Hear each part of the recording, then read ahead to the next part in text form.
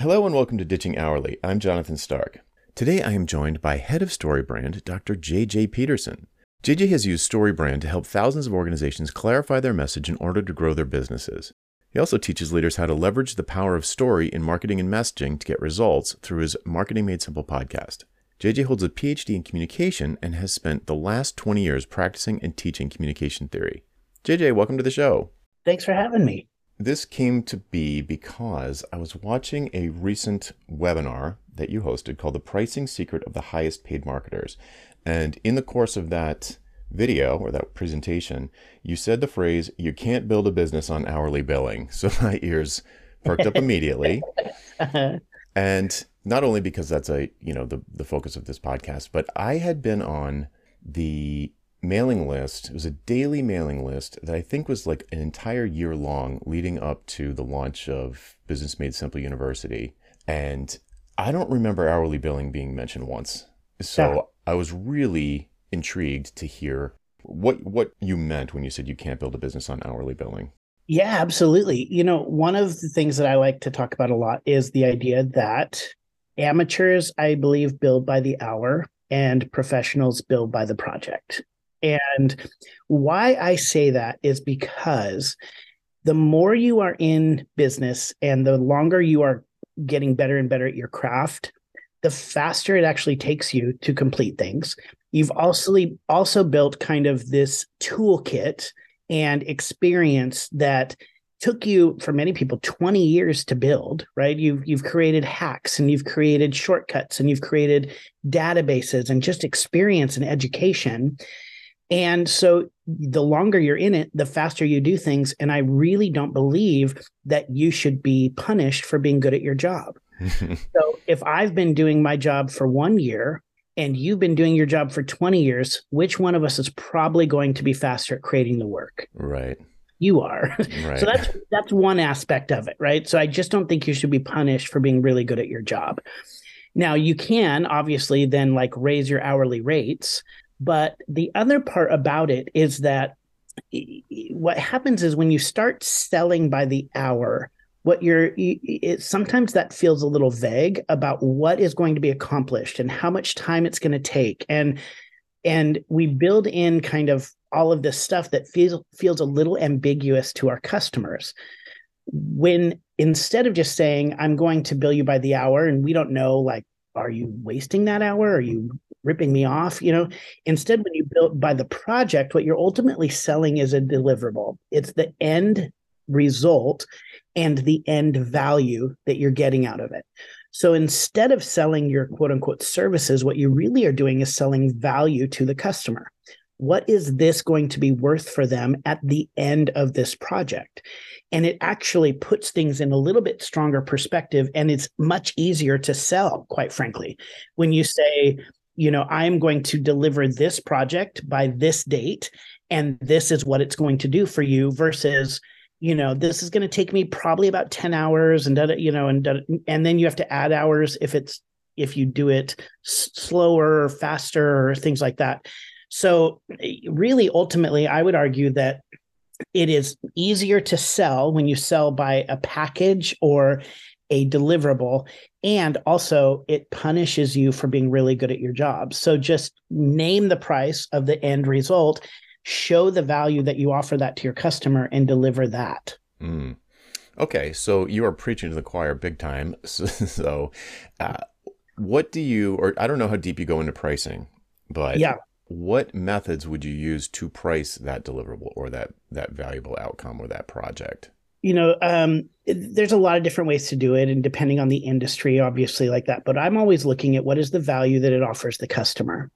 And so in StoryBrand, what we often start with is the idea that can we deliver a 10 times return or 10x value on what we're charging people? And if we can't, then one, they may not be our client, but two, then we need to probably price it a little bit lower. So that's where we start. It's not always that way because we have people who we've sold a $10,000 product to that made millions off of it. Right. And we have sold some to people who don't make their money back. Very few, but that has happened. And what we end up doing in those cases is we actually try to still deliver on the value. So if they're not getting their return on what we've given them, then we continue to work with them for a while until they do. Sometimes you just do have to cut a client out, essentially fire a client if it's not really working the way that you want. But our goal is to deliver value, not just like complete a project and be done. So that's where we start is can somebody get 10x return on what we're charging them? Obviously, like if you're in the software developing space, or if you're in a marketer or a digital creator, you want to have a set minimum pricing structure of what kind of life do you want to live? And, you want to kind of reverse engineer how much time you have to work on projects, what kind of life you're going to create based on what you're getting out of that. And then ultimately, can you deliver the value on it? So there's a lot of pieces that go into it, but we really just start with a simple number. Are they going to get 10 times their return? And it's not just forever. It's can they get a 10 times return within the next 6 to 12 months? Right. And if they can, yeah. And so and sometimes that's a little hard for clients to understand, but I remember talking to my mother, who was my mom was a principal at a private school, and they were having some enrollment issues. And I challenged her to reach out to one of our StoryBrand certified guides, one of the marketers we certify, and said, what if you had them write a lead generator and an email sequence? And so my mom reached out and they came back and they said, we're going to charge $5,000 for a email sequence. And my mom called me and said, I just can't, I don't think we can afford that right now. That seems very expensive. I said, okay, Mom, how much is one new student at your school worth? And she said, $6,000. I said, okay. So you've never sent out emails, you've never done marketing before, and you don't believe you're not getting one new student because of this? And she was like, oh, you're right. I'm like, well, imagine if you got 2 or 3. You have to stop looking at project spend as an expense and more as an investment. And so showing clients what kind of return they're going to get is a huge way to position yourself as value in the field. Okay, so you're completely singing my song. So I love it. The 10x everything is exactly what I talk about. So love it. Yeah, it's great. So 2 things crop up at this point in a conversation with someone who has not yet drunk the Kool-Aid. And the 2 things are guarantees and scope creep. Yes. So do you have sort of a TED talk on each one of those? We can start with guarantees, because you brought up already that it does occasionally happen that someone does not get their value, does not get a positive ROI. So you might continue to work with them longer than you intended with the hopes of creating positive customer satisfaction, which could perhaps turn into a testimonial or referrals or whatever. So what do you counsel the people that you teach? What do you counsel with regard to guarantees specifically? And then we could do scope after that, maybe. Yeah, I try to stay away from a guarantee, because ultimately people are looking for, like, can you get your money back? And what's the moment that I'm going to ask for it back and all that stuff. And the reality is, if they've hired you and you've already spent time working on a project together, nobody is going to be happy if you have to give the money back at the end of that. The client is not going to be happy and you're not going to be happy. So it's not just that like you lose out, but the reality is, if you've been working on a project with them for 6 months and you give the money back, they've wasted 6 months. Yeah, they don't want the money at that point. No, they want what you promised. So unless you just absolutely cannot deliver on it, then I go, let's talk about what that could look like on a refund. But what I usually am looking for is value add. If they're not happy at the end of a project, I'm going to try to work with them until they're happy, or figure out how I can add value in order to get them to where they feel good about it. So that's kind of where I start. What that can lead into is scope creep, right? Of where like, now I'm going to work with this company for a year.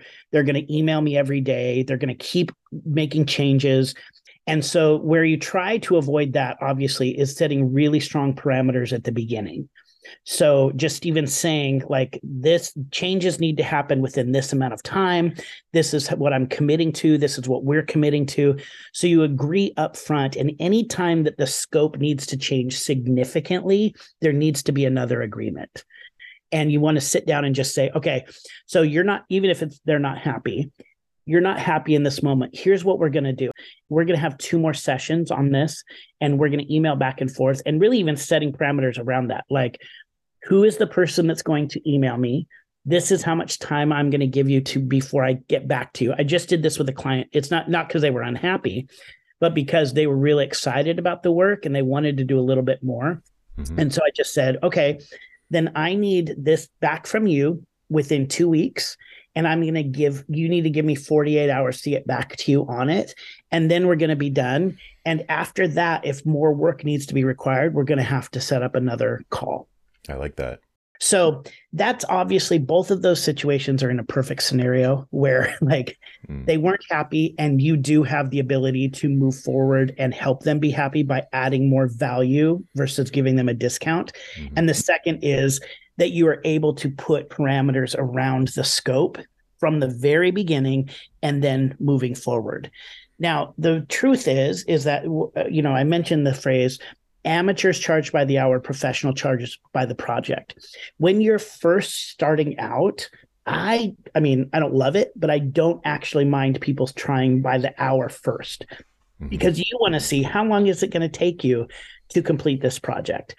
How long, what investment are you having to make at your time, and figure out what actually a solid billable rate is for you.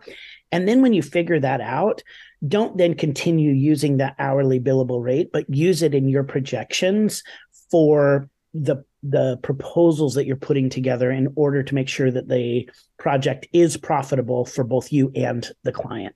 Mm-hmm. So I would call that basically, in this scenario, that's like a cost plus pricing model. Yep, exactly. I'm a huge fan for experts who do projects, custom projects, for using a value pricing model where the price is actually based on the value. And then they reverse engineer and scope last what they would do for 3 different prices. So if someone comes to you and they describe a situation, a transformation that they'd like to have, maybe it's a marketing firm or an agency that has 20 employees and they're doing, I don't know, low 7 figures, and they need some internal workflow solution created, and it's going to benefit them in these ways. And you calculate out that easily within a year, they're going to realize a $100,000 value out of this.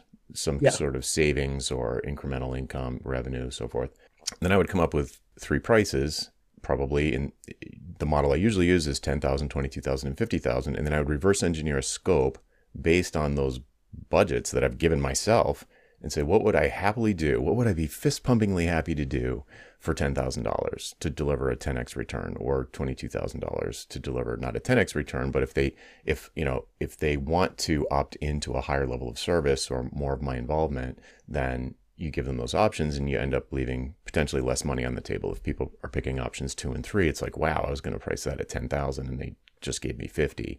So it's a different approach, and there are others. But do you get into that at all? Value pricing, sort of scoping last?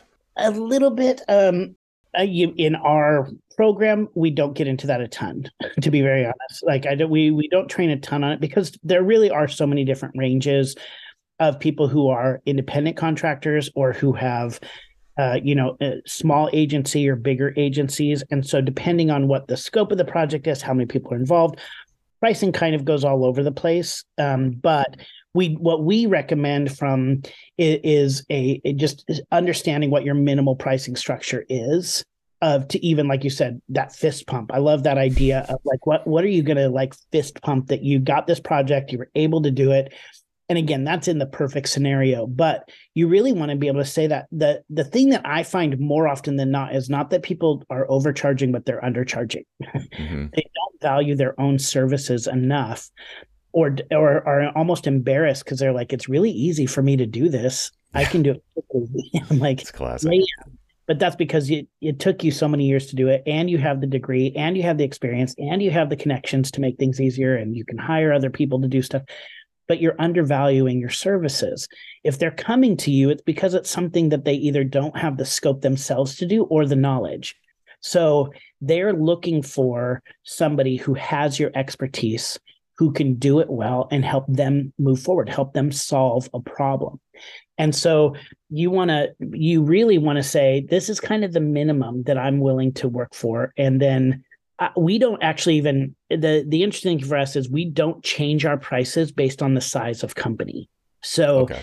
like if a company is $100 million company or a company is a $500,000 company, we charge the same thing. We actually don't. We just say, this is our price. This is what it is. Now, the bigger companies, what we will do is increase the scope. So we might add, say, if we're doing private workshops, then we might, for a small company, we do one private workshop. For a large company, we're doing 3 or 4. So we're still doing the same, delivering the same products. We're just delivering more of them to the bigger companies than we do the little companies, but we charge the exact same across the board. Right. On a unit basis. So, Yep. right. So I would, in my universe, we refer to that as productized services, where you've got a sort of predefined scope of work that is published on your website or wherever at a fixed price. It doesn't change from client to client. And you can make them extremely profitable over time by decreasing your costs, increasing the value, increasing the price. As you get better at it, as you become more of an expert, more of a professional, you can find ways to automate and outsource and just really cut your costs without compromising the value that's delivered. I have found that it is a reliable approach for people who know what they're doing, creating productized services, which I would say training is a subcategory of productized services. So that's great. Value pricing that I was alluding to earlier is really hard to learn. You need to be really good at sales, and it's fairly rare that I come across an expert in a domain who is also really good at sales. Yeah. Yes. Right. Yes. So productized service is a nice sort of Goldilocks. This one's just right middle ground. Yeah. And it helps you predict your income. As a solopreneur or a freelancer, you're able to kind of then go, all right, well, this is the expectation. This is how many projects I need to bring in. This is how many hours it's going to take. It makes it much more predictable. Mm-hmm. Okay, so let's pivot a little bit based on something you said earlier, where a client came to our imaginary provider here, right? So they were recognized as an expert at something that the buyer felt they needed. So I don't know, it's software. We need a software developer who specializes in React front ends or whatever it is, and there are probably 500,000 of those if you Google for it. So how do you help people, the people that you coach and train and teach, help them differentiate themselves from the, how do you make them differentiate themselves from the 100,000 other people who come up in the same search? And I'm leading the witness a little bit here, but I'm going to imagine that it has to do with mailing lists, podcasting, other sorts of marketing. So the floor is yours. So where would you go? Where would you start with a kind of generic React developer who's really good, but isn't meaningfully different from any other React developer in the eyes of their ideal buyer? And maybe even more expensive. Definitely more expensive. That's where it really comes down to. A lot of times it's like, well, if you just base your, say, marketing and your sales based on price, then you just make yourself a commodity, and you're just competing against other people just purely on price. If you just say, I'm going to do the same message, say the same things. And what I don't like about that, first off, is that you're not a commodity. What you bring to the table is more than just the services you provide, right? It's your personal expertise, the way you do things a little bit differently. And, I've seen 99-cent stores or dollar stores before. And the other day I saw 97 cents. So it's like anybody can sell crap for cheaper, right? But it's still crap. So that's like, don't be that, first off. Don't just like compete on price. But because especially in this scenario, you are good. You're really good at your job. You can deliver. And in many ways, you're probably better than a lot of the market. So there's a couple ways to do it. We would say that the way you want to differentiate that is through your marketing and through the story that you tell in your marketing. And at StoryBrand, what we really do is we teach people that when you're creating marketing, lead generators, podcasts, whatever you're putting out there, any message you're putting out there, You don't actually want to position you and your business as the hero of the story. You want to think of your marketing message being about the customer is the hero of the story. So instead of showing how you, quote unquote, are different, what you want to show is that you solve specific problems for customers because it's all about their story.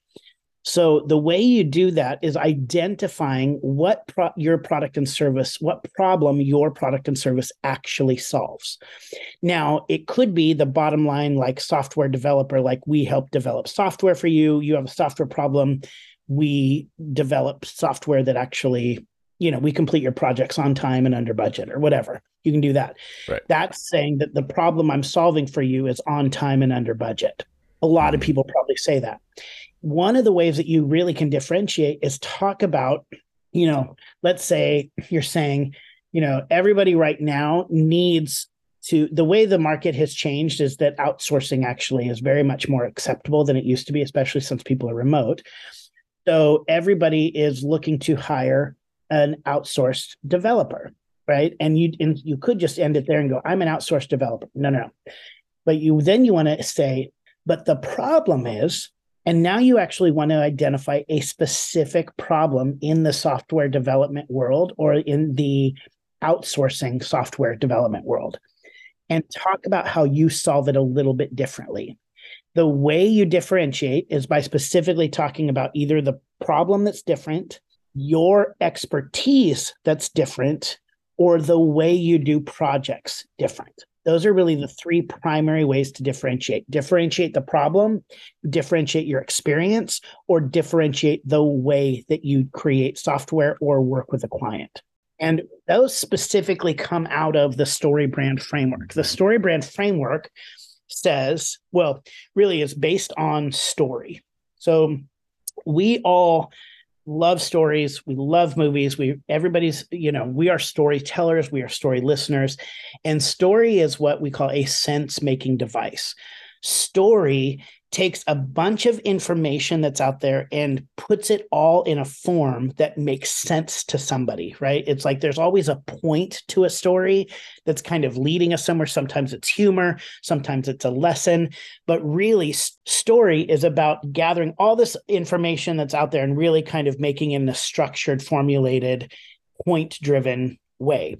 And story is actually formulaic. If you kind of trace back even all the way to Aristotle and Plato and screenwriting techniques and all of this, when you boil down story, the formula of story, there are really 7 elements of a good story, 7 pieces that have to be in a story in a certain way in order to make the story good and compelling.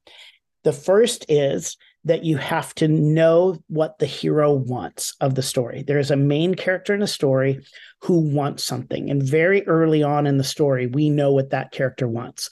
So Jason Bourne wants to know who he is and where he comes from, right? We can name that. Or somebody wants to get a raise, or somebody wants to get the girl, or, something in that space. We know very early on that what they want.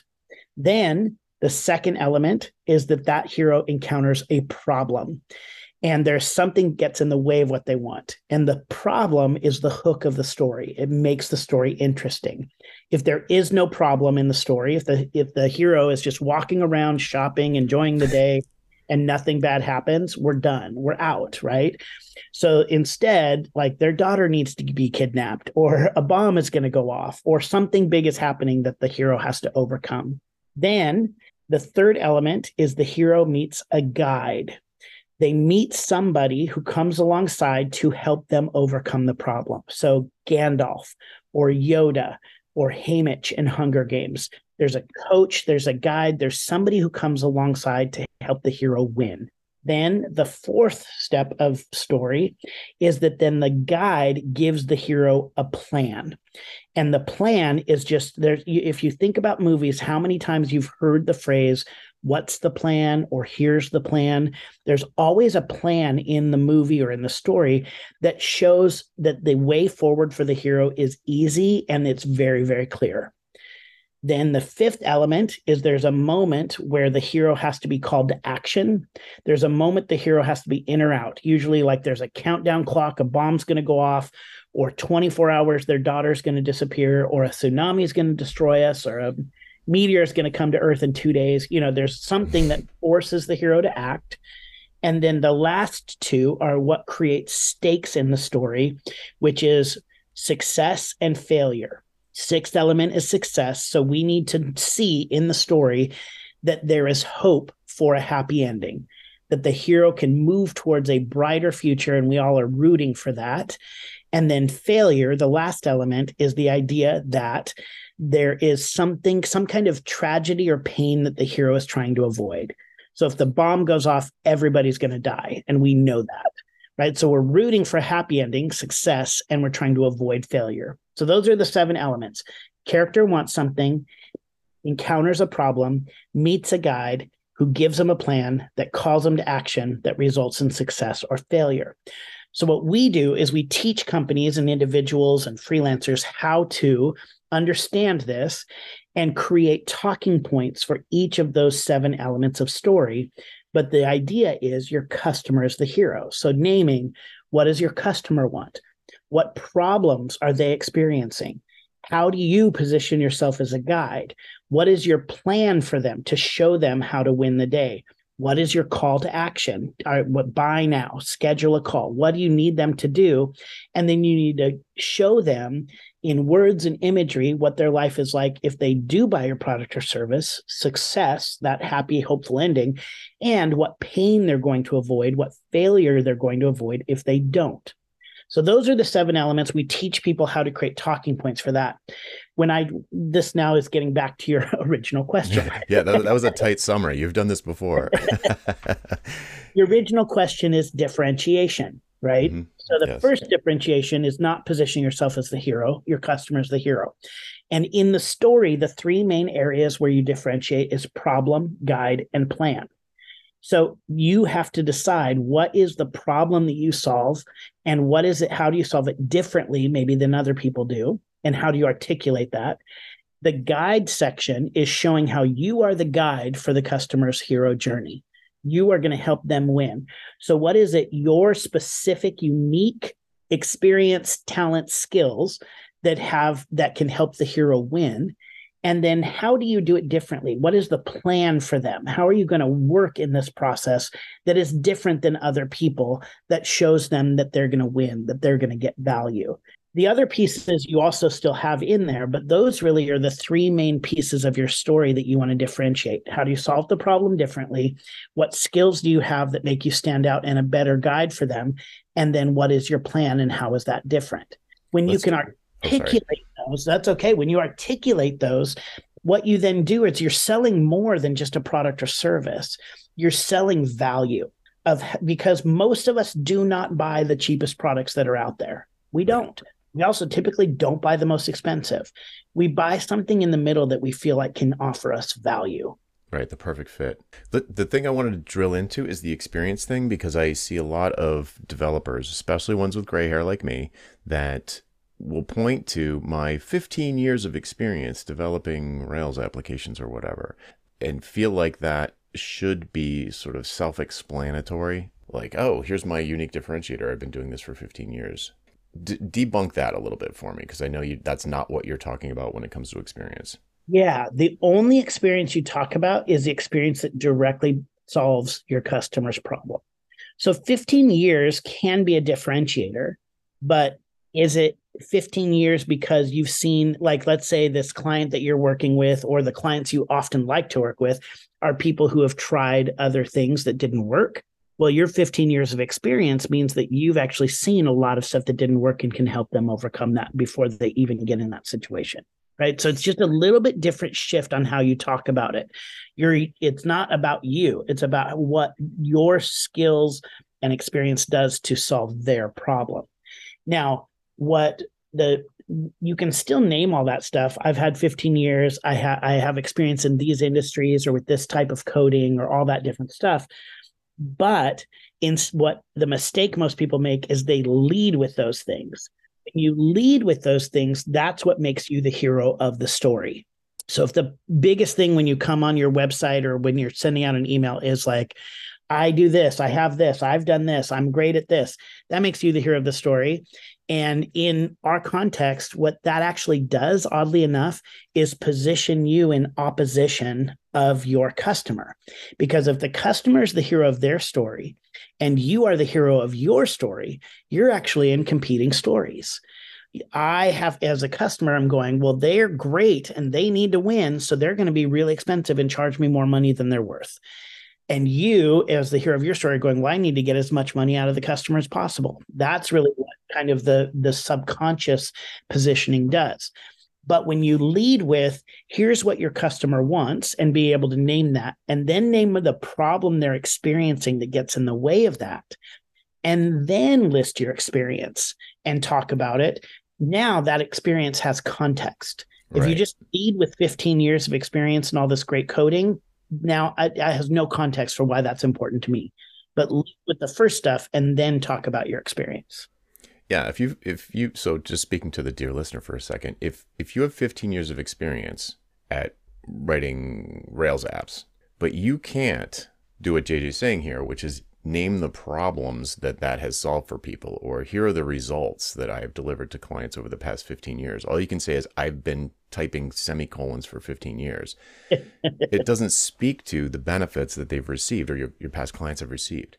So the whole conversation started around the concept of amateurs versus professionals. And a professional is, if you're, I know most people listening, probably all, are like, thinking they're good at what they do, unless they're brand spanking new. They're like, I'm pretty good at what I do. I'm good at this. Mm-hmm. But in my experience, fully half are thinking that they're good at it because of the amount of time they've been doing it, like a craftsperson. Like, I'm a great knitter. I'm a really good guitar player. I can prove I'm a really good guitar player because I set the metronome to 220 and I can shred through these scales. But that doesn't mean you can get on stage and wow an audience or make them dance or cry. Right. So what are the results that the audience the benefits that the audience is getting from your shredding on your guitar? It's one thing to say, I've been doing this for a long time. It's like, but did you learn anything in those years about what value it delivers to the client? Painfully, I'm sorry to say, most people I talk to can't do that, even if they have 15 years of experience. They don't know the value that has been provided to their employers or clients. They just know that they're really good at their craft. Do you have a riff on the difference between delivering results and like being good at your craft without understanding the outcomes that you're providing? Yeah, don't do it. How would I recover? Let's say I just called someone out and someone's feeling really seen in the audience right now. Yeah. How would they recover from that situation? How could they find out retroactively what benefits they've delivered? Yeah, well, I mean, I think one way is just, especially because we're in people who are in the kind of the contract space and freelancers and any of that kind of space, you're constantly having to pitch yourself to new people, right? So you're always kind of typically going out and getting new jobs. And when you're looking at your resume or you're looking at your portfolio or anything that you're going to put up as an example of the work that you've done, I think a lot of times when we live in that world, we think if we put up this portfolio that looks really complicated and everybody will automatically see the value. They don't know our world, so they don't know how much it took or how complicated it is or how special it is. So what you actually need to do on your resume, your portfolio, anything, case studies that you're putting up, you really actually want to follow the same formula that I just gave earlier.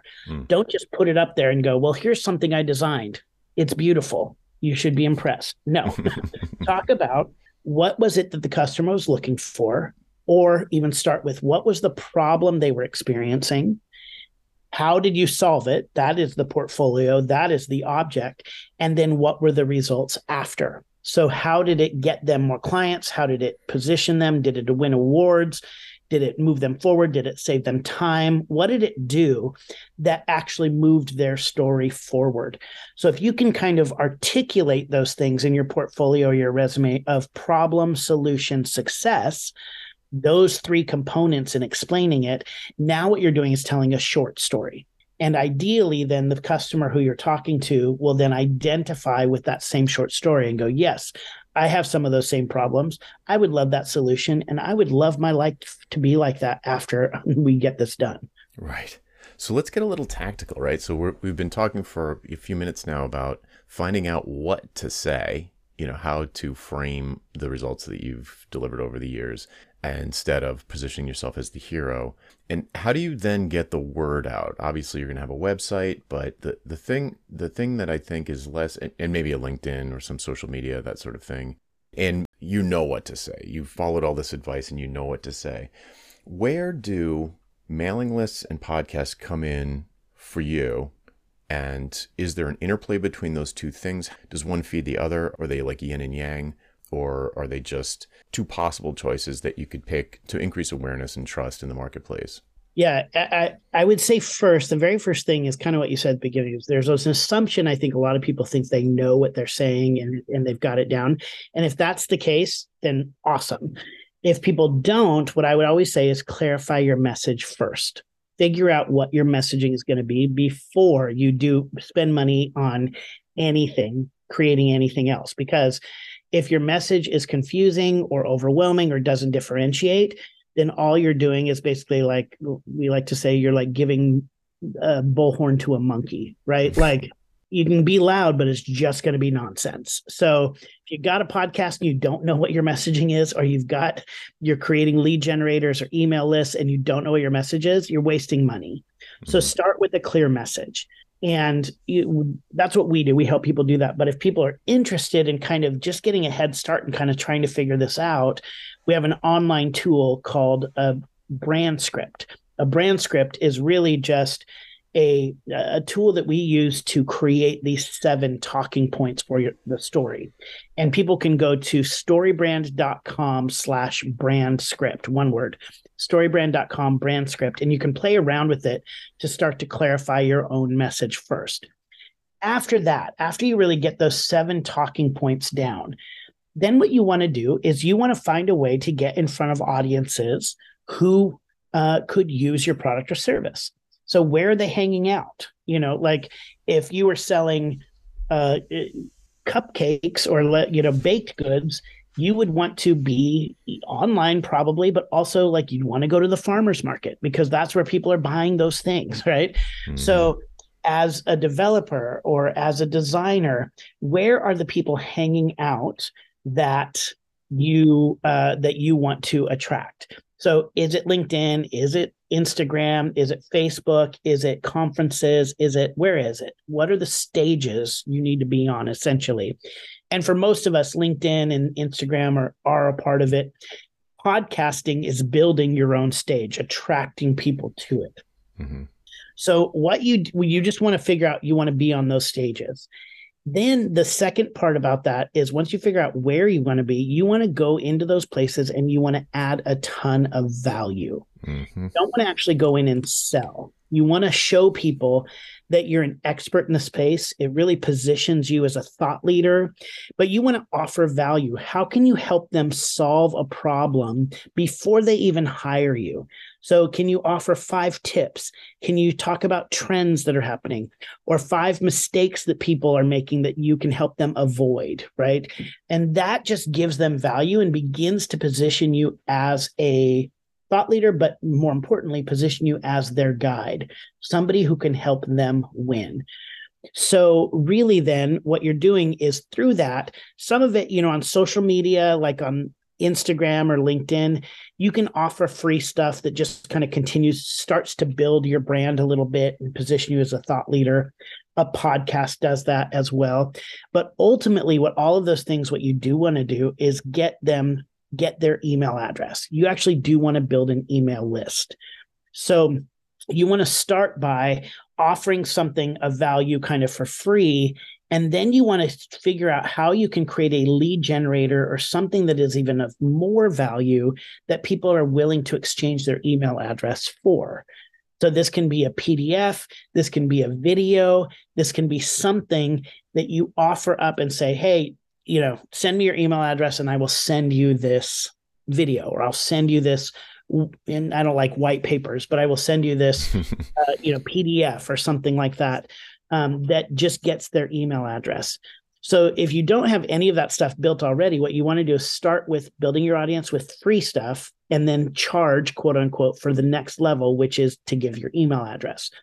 Then once you start gathering those email addresses, you want to first send out a sales sequence. So you want to send a couple emails that actually sell your product or service.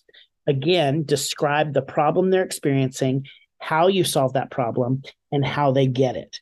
So make sure you are writing that in the emails. What problem they're experiencing, how you solve that problem, and how to get it. That's the call to action piece. And send out a couple of those. Then if people, say if you're a developer, especially right now, people, there's some people who have ongoing needs for software development, but a lot of people are looking for people in emergency situations, right? I would imagine for your audience that they're in a situation where they have a deadline coming up. They're not able to hit it. They need some people to come in, especially say even over the holidays or something like that. They need to hire somebody to come in to augment their team, and they need it now because they're behind on a deadline. They can't do it internally. So what that means is the sales cycle for people who are trying to, be on-demand developers, it's not real long. People need to are looking for you, and they're looking for you right now. Yeah, the urgency is high. Yeah, what that means is you have to be there when they need you, or when they're thinking. They have to be kind of almost constantly thinking about you. So that's where then you send what I call nurture emails on an ongoing basis. So maybe once a month, maybe once a quarter.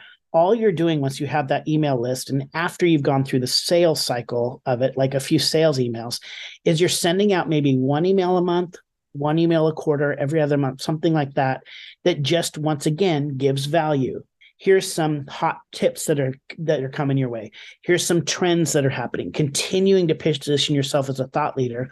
So when they have that emergency, your email is there. They may not have even read those emails, but they've seen your name in their inbox 6 times this past year, and they know who to call first. That's really important. So you want those emails so you can stay in front of people, stay connected with them on a regular basis. A podcast can do that really, really well also, right? But podcasts take a lot of work.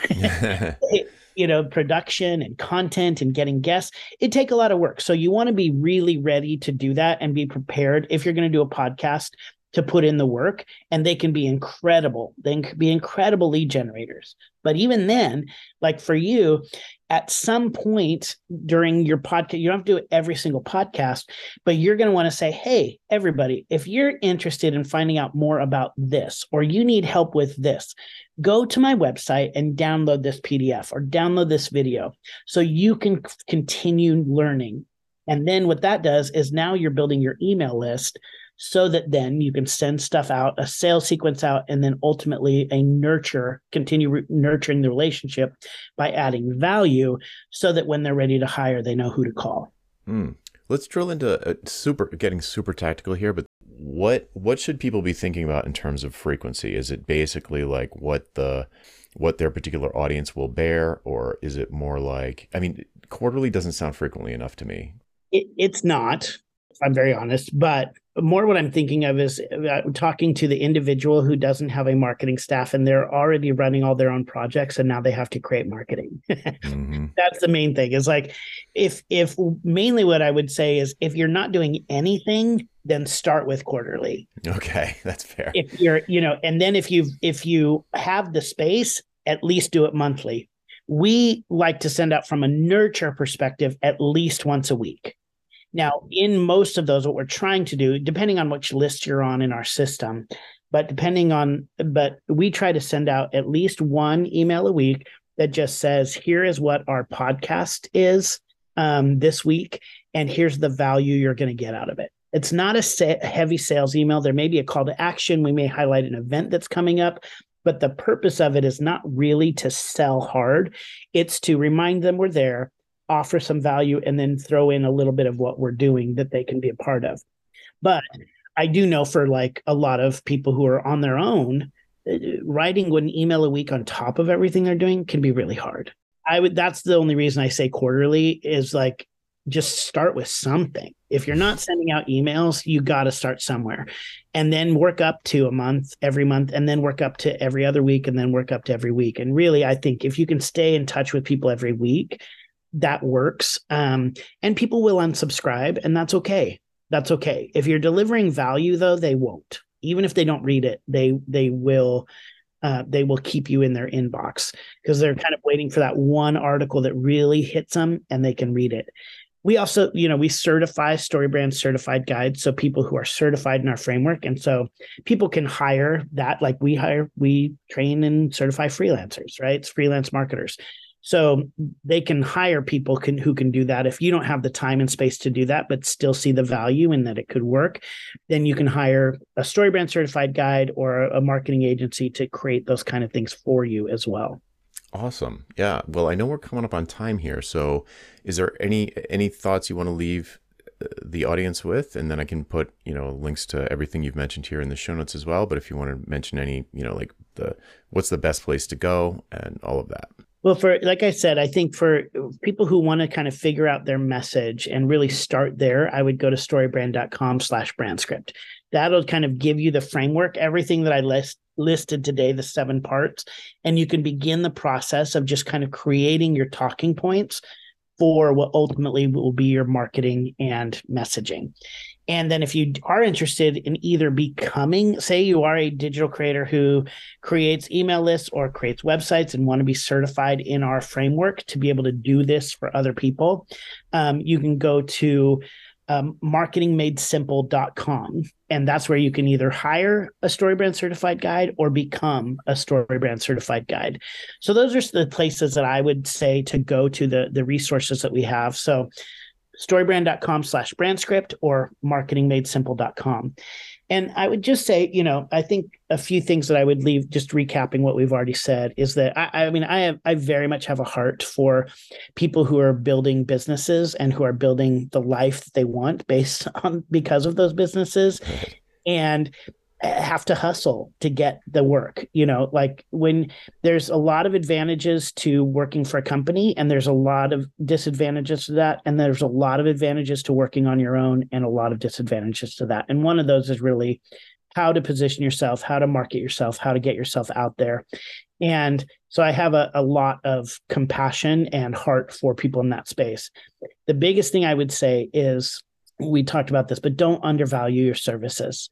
What you bring to businesses and the problems that you solve and the value that you bring is huge. So don't sell yourself short. It may take a little while to land on some really solid pricing, but don't be afraid. Don't be afraid. Start putting it out there. Start talking to other people who are in your space, and then set your pricing and say, this is what I would be willing to fist pump for. Earlier, get excited about what you're doing. Because I think for a lot of us, we get into business, and what happens is we end up our business becomes a little bit of a prison for us. Like it kind of creates these walls and boundaries that feels really stressful. And I really believe that we should be working to build playgrounds instead of prisons, right? That we want to build the business and the life that we want that is fun. Like the reason we got into this is have fun and be in control and build the life what we want. So let's work to build those playgrounds and have more fun doing it in the process. Wow, that's a perfect place to leave it. Well, this has been great. Thanks so much for spending the time with us today. Oh, it was my pleasure. All right, folks, that's it for this week. I'm Jonathan Stark, and I hope you join me again next time for Ditching Hourly. Bye. Hey, Jonathan again. Do you have questions about how to improve your business? Things like value pricing your work instead of billing for your time, or positioning yourself as the go-to person in your space. Or maybe productizing your services so you never have to have another awkward sales call or spend hours writing another custom proposal. Book a one-on-one coaching call with me and get answers to these questions and others in the time it takes you to get ready for work in the morning. Best of all, you're covered by my 100% satisfaction guarantee. If at the end of the call you don't feel like it was worth it, just say the word and I'll refund your purchase in full. To book your one-on-one coaching call, go to jonathanstark.com/call, CALL. That URL again is jonathanstark.com/call. Hope to see you there.